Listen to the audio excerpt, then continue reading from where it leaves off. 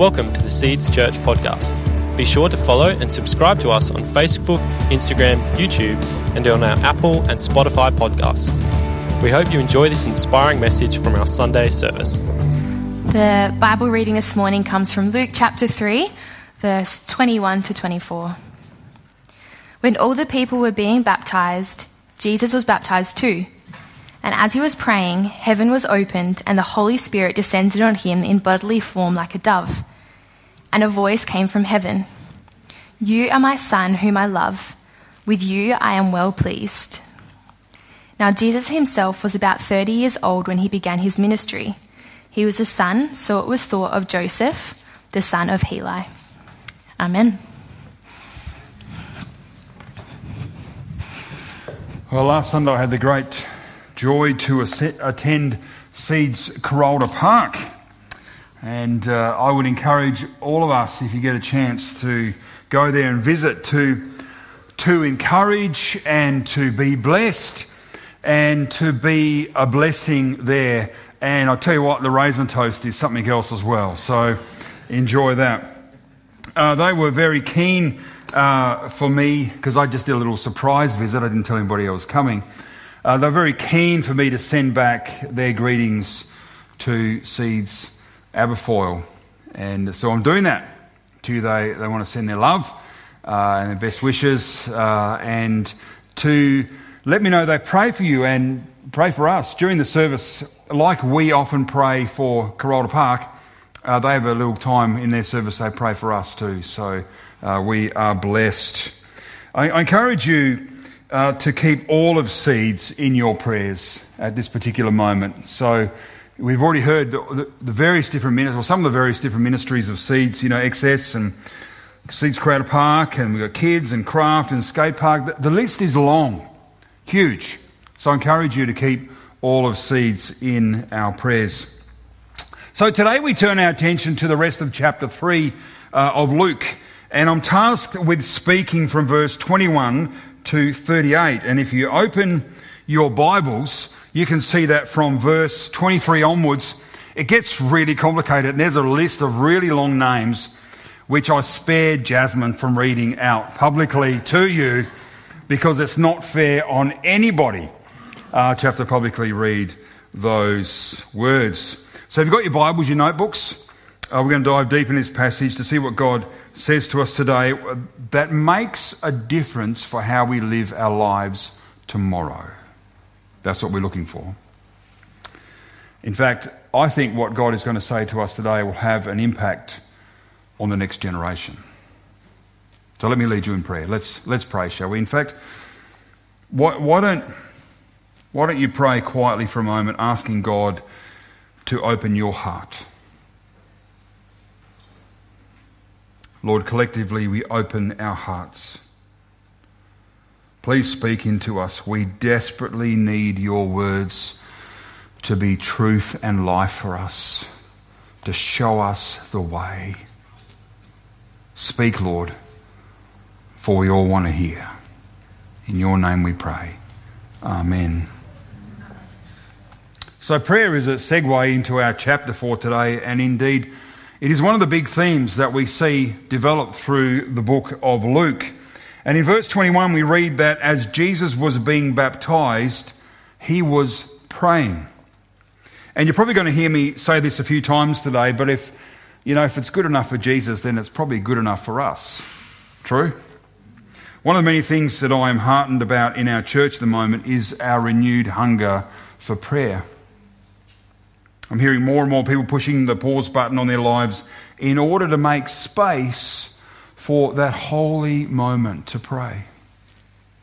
And here in verse 21 we see Jesus praying in this really important time. But prayer doesn't have to be around key decisions. Prayer, in fact, is much better when it's habitual rather than when it is haphazard. It's better when it's not a crisis to pray. The habit is there and then we live into it. So there's prayer offered today at the end of both services and, of course, online for anybody that would like to avail themselves of that. And just come to the front.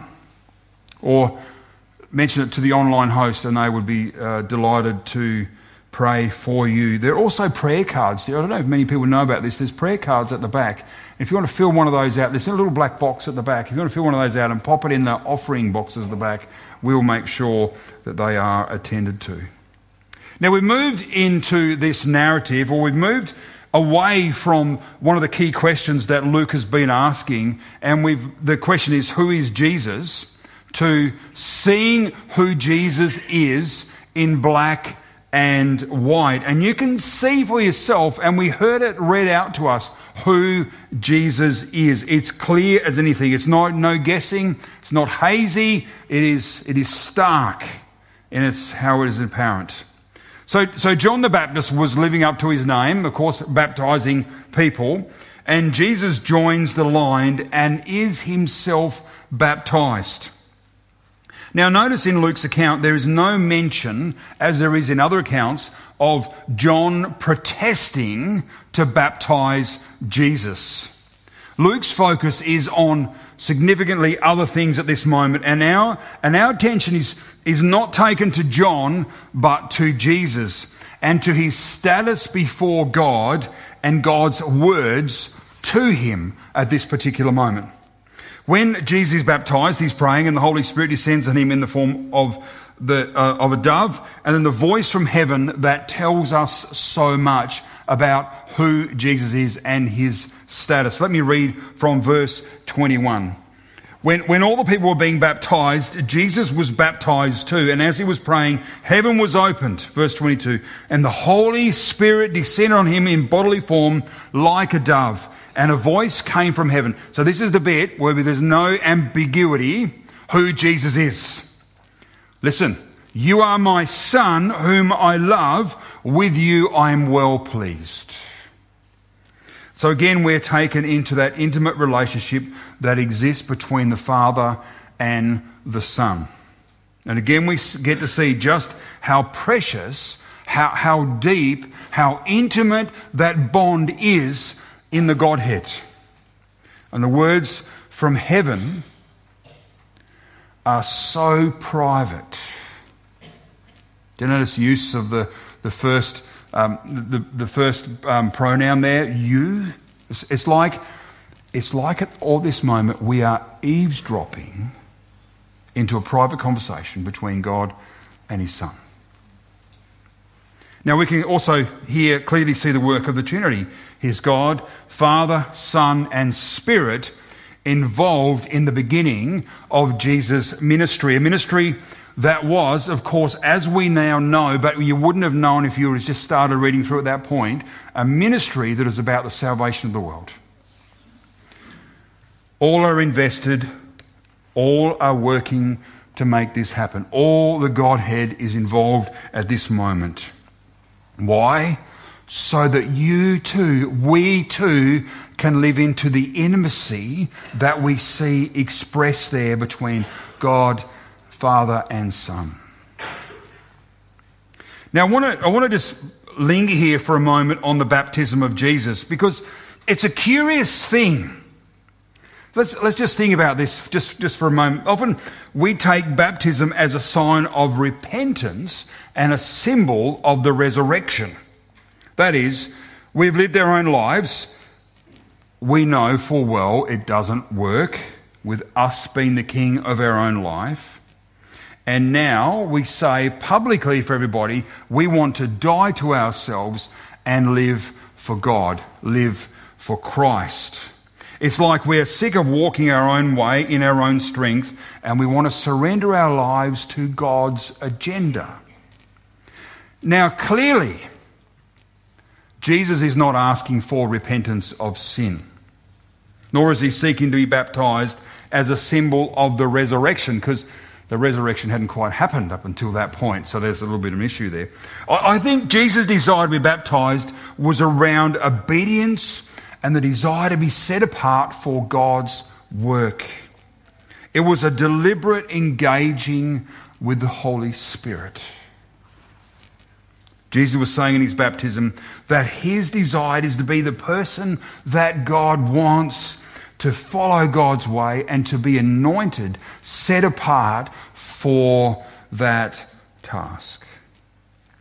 You know, there's no doubt when we're baptised, there's many here that have been baptised, something takes place.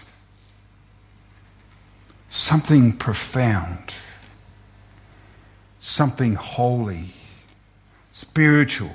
And God, through the Holy Spirit, does something to us, changes us, remakes us, sets us apart. And I can hardly put into words what takes place in that exchange between our spirit and God's Spirit as we surrender ourselves to God's will and join ourselves with Him.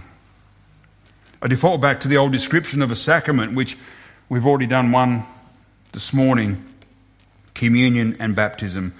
The Westminster Confession, or the theological language for this, is an outward and visible sign of an inward and invisible grace.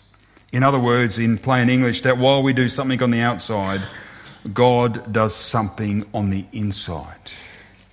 Isn't that a beautiful thing? While we do something on the outside, God does something on the inside. That's just what happened a few moments ago when we took communion together. Now here's the thing. Jesus did not need to be baptized, but He did as an act of obedience towards the Father. He did it as a holy act. And I think of it as a sign of trusting and stepping and being set apart as He steps into the next 3 years of His ministry. It was a way to be anointed for what He was about to do. So let me ask you. I wonder how many in our church have not been baptized. If Jesus was baptized, we should all be. If it's good enough for Jesus, it's good enough for us. We should all be baptized. It's a holy act that sets us apart for the work that God has for you. Baptism is taken as a sign to follow God and to live for Him. Baptism means that we publicly declare Jesus is Lord over our lives, and we are not ashamed to declare it. In fact, baptism is slightly embarrassing. You get dunked in front of everybody. But it's a humbling in order that you might live for Christ. Baptism is a command of Jesus. And all believers should be baptized. If you love Jesus and you desire to follow Him and you are following Him, you should be baptized. It is a conviction that we hold as a church. So with that in mind, we will offer baptisms next week here in this service, both services in the morning. If you have not been baptized and you are feeling a little bit of anxiety rising in you at this moment, then be baptized next week. Your time is now. There is no better time. It's not worth waiting. Jesus' command is for you at this particular moment. Straight after the service, I'm going to be sitting or standing there. Come and tell me that you want to be baptized after the service or during the service next week. Come and speak to me and tell me that you'll be baptized next week. Be obedient to Jesus and follow His example. Don't wait. Don't put it off. Don't push it away.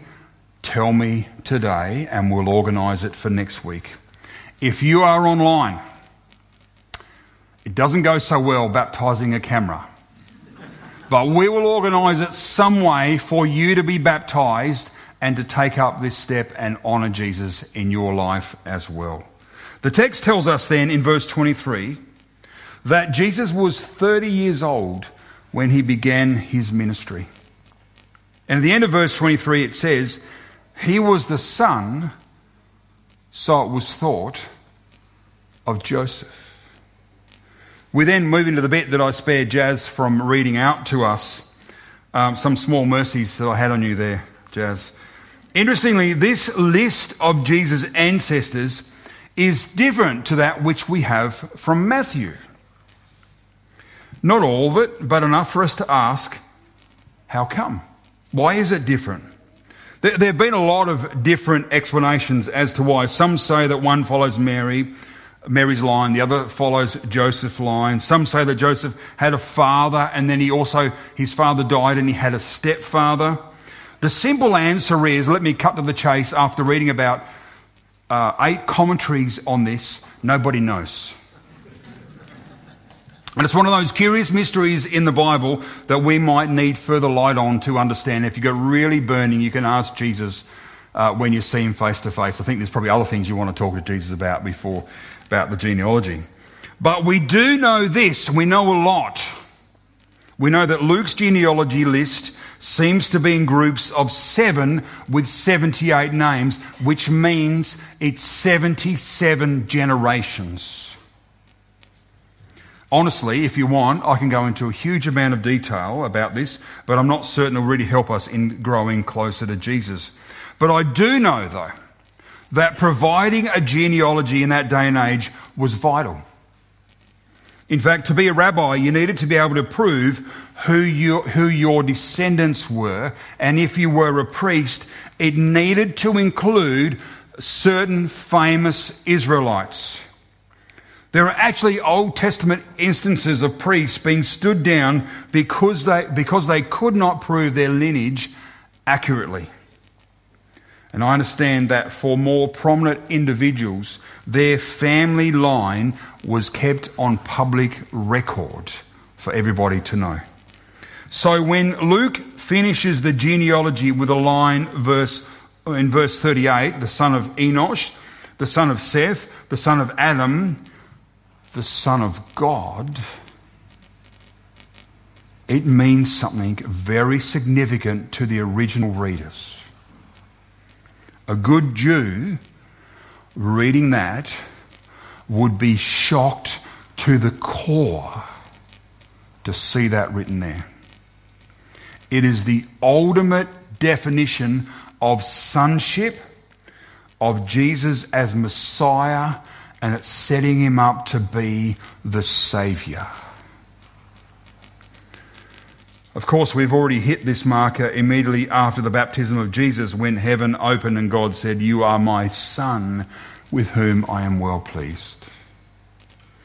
We're being told in no uncertain terms that Jesus is divine, that there is a unique and intimate bond between the two. They are connected in a way we cannot understand, but through his ministry, we too are adopted into. But we might want to know more about why Luke included this long list of ancestors in chapter 3. Because if this went to a modern publisher, to an editor, if this was a modern biography, this wouldn't have made the first cut. This would have been on the cutting room floor immediately. It's not really a gripping narrative that it would keep us up at night and make us read more. But think about this in respect to the genealogy. Firstly, it tells us that the age of the Messiah has come. Secondly, it contrasts Jesus with Adam, and it shows Jesus is the second Adam. Really significant. So if you've ever read anything in that, it's what the first Adam did, the second Adam undoes. Thirdly, it shows the lineage of Jesus to Israel through Abraham and David, really significant parts of their history. Fourthly, it shows Jesus' lineage to all of humanity, beginning with Adam. Fifthly, it asserts Jesus' sonship to the Father. It's rich, isn't it? Just this group of names. So, fair reasons for Luke to include this huge list of unpronounceable names in chapter 3. So what does it mean for us then? So we can go on into all the details of this. But what does it mean to us? What does it mean for tomorrow at work? What does it mean for us as we raise our children, manage our uni work, go to our retirement homes or be with our families? It tells us who Jesus is. It tells us his connection with the Father, with Israel, with all of humanity. But it also tells us more. It tells us about the people who came before Jesus. Verse 27, the son of Jonan, the son of Risa. Verse 30, the son of Simeon, the son of Judah. Verse 32, the son of Jesse, the son of Obed, the son of Boaz, the son of Salmon. It tells us about us. It tells us about all those names and all those men, and if you go into Matthew's version, there's women included as well. It tells us that all these had something that contributed towards the next generation. And so when I think about that, which I have been this last week, it tells me of legacy. It tells me about passing on a blessing to those who will come after us. The reason this passage tells us about us is that we too have the opportunity to bless those who will come after us. I'm not just talking about our biological children, I'm talking about our spiritual children. What is it that will be our legacy to the next generation who live and worship, who laugh and cry in this building? What are we going to pass on to those who are yet to come? That's the question, isn't it? You know, when I joined the Uniting Church as a fresh-faced minister, there were around 2,400 Uniting churches in the country. I heard during the week that there is now precisely 1,633. In my ministry life, nearly 800 churches have closed. We should be weeping about that. And the number is decreasing rapidly. And our state and our presbytery is not exempt from what's happening. Too many of our churches have lived for now without an eye on the future and who is to come. Too many of our churches have made decisions on what's best for them rather than what's best for those who don't belong. We cannot be like that. I understand that quite a few years ago, probably the most influential senior pastor that this church has ever had asked a generation to stand aside so that there might be room for the next generation to find a home. And to their credit, that generation stood aside. And look what happened. This church grew, engaged a whole new cohort, a new generation, and we see the fruits of that every time we step foot in this building, join a small group or a team. We are the benefactors of that courage and obedience to the Spirit. My friends, let me tell you with all honesty, the time is upon us now for us to do the same thing for the next generation. To ask, who are we here for?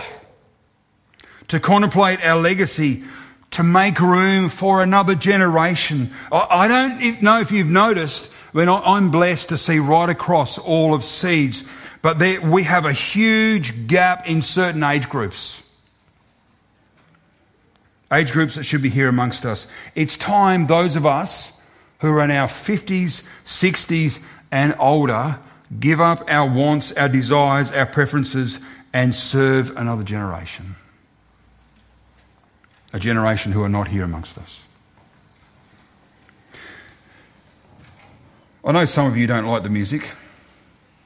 You've told me. I know some of you don't like certain instruments. You've told me as well.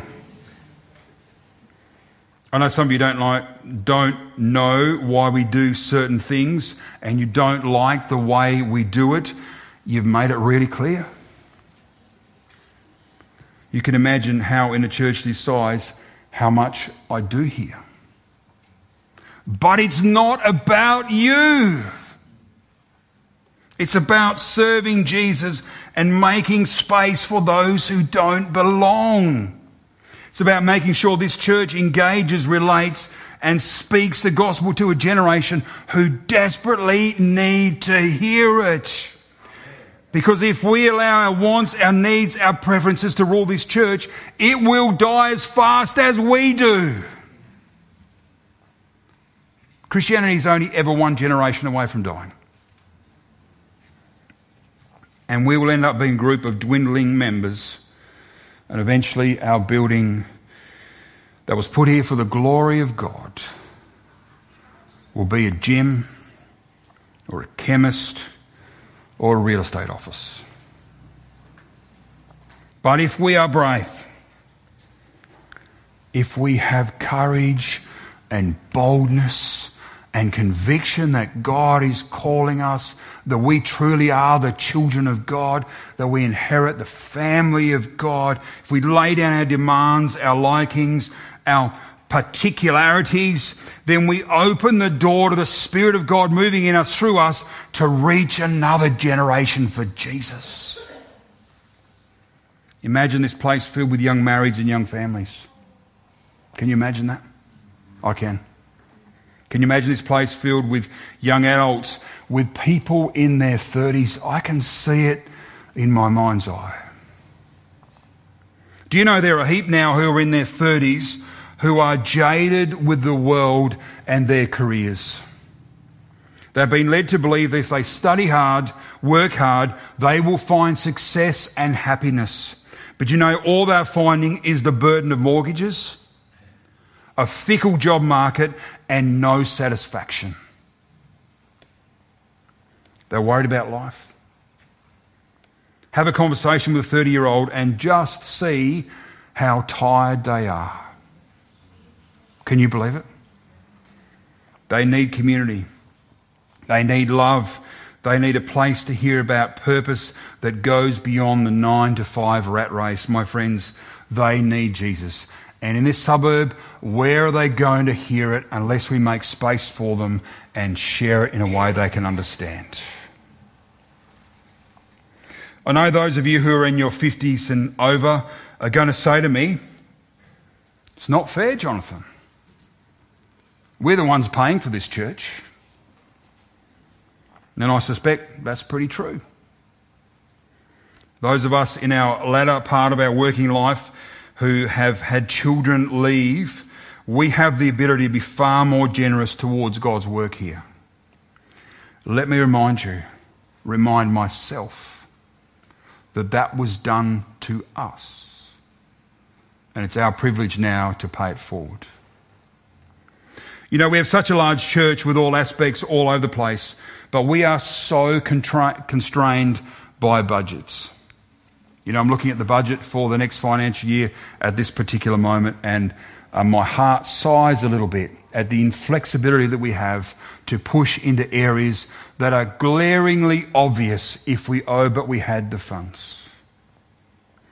Do you know God needs his people to be generous towards his mission here so that it might expand and grow?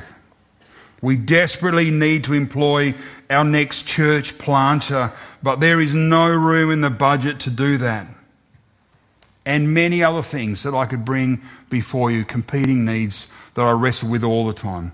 It is time that those who are 50 and above, who have far more discretionary funds, actually get serious about tithing to grow this church and give their full 10% in order for this church to grow.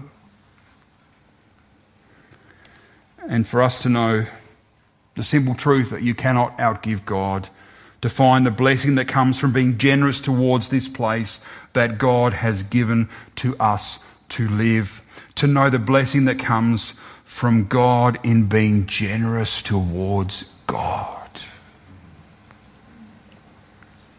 My friends, it's not about us. We have a legacy we can live into. It's about paying it forward.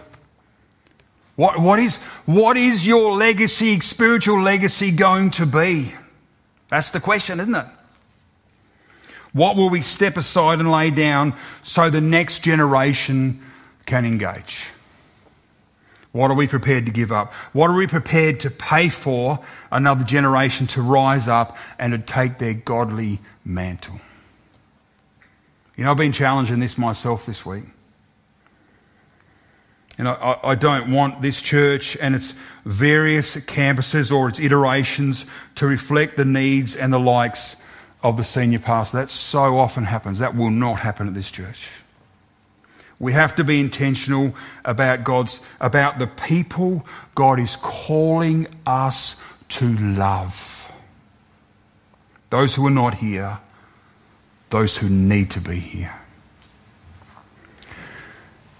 In this service, what's going to happen next is that we're going to have 2 empty chairs at the front.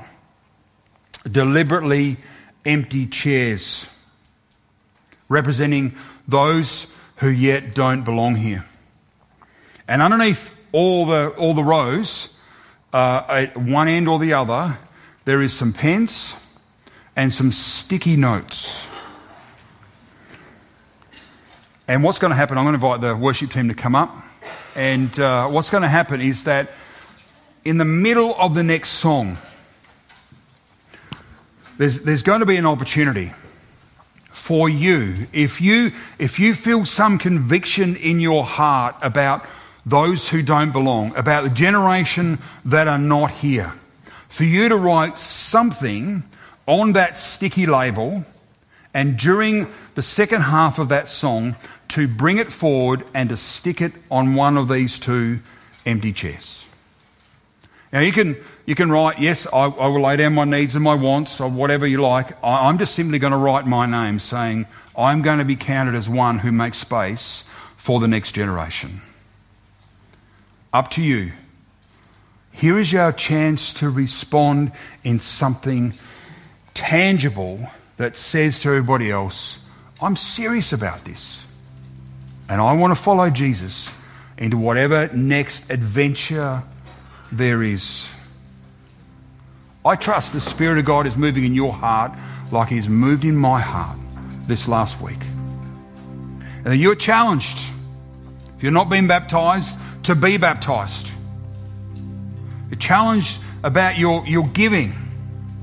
And you're challenged about making space that others who are not here might be here. Let me lead you in prayer. Father, we bless your name.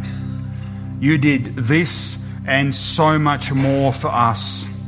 You poured your life into us in such beautiful, wonderful ways. May we emulate that as a church and follow you on whatever the next path holds for us. In Jesus' name we pray. Amen. Well, thanks for listening to the Seeds Church podcast. We hope you join in with us next week. For more information, you can visit our website at seedschurch.org.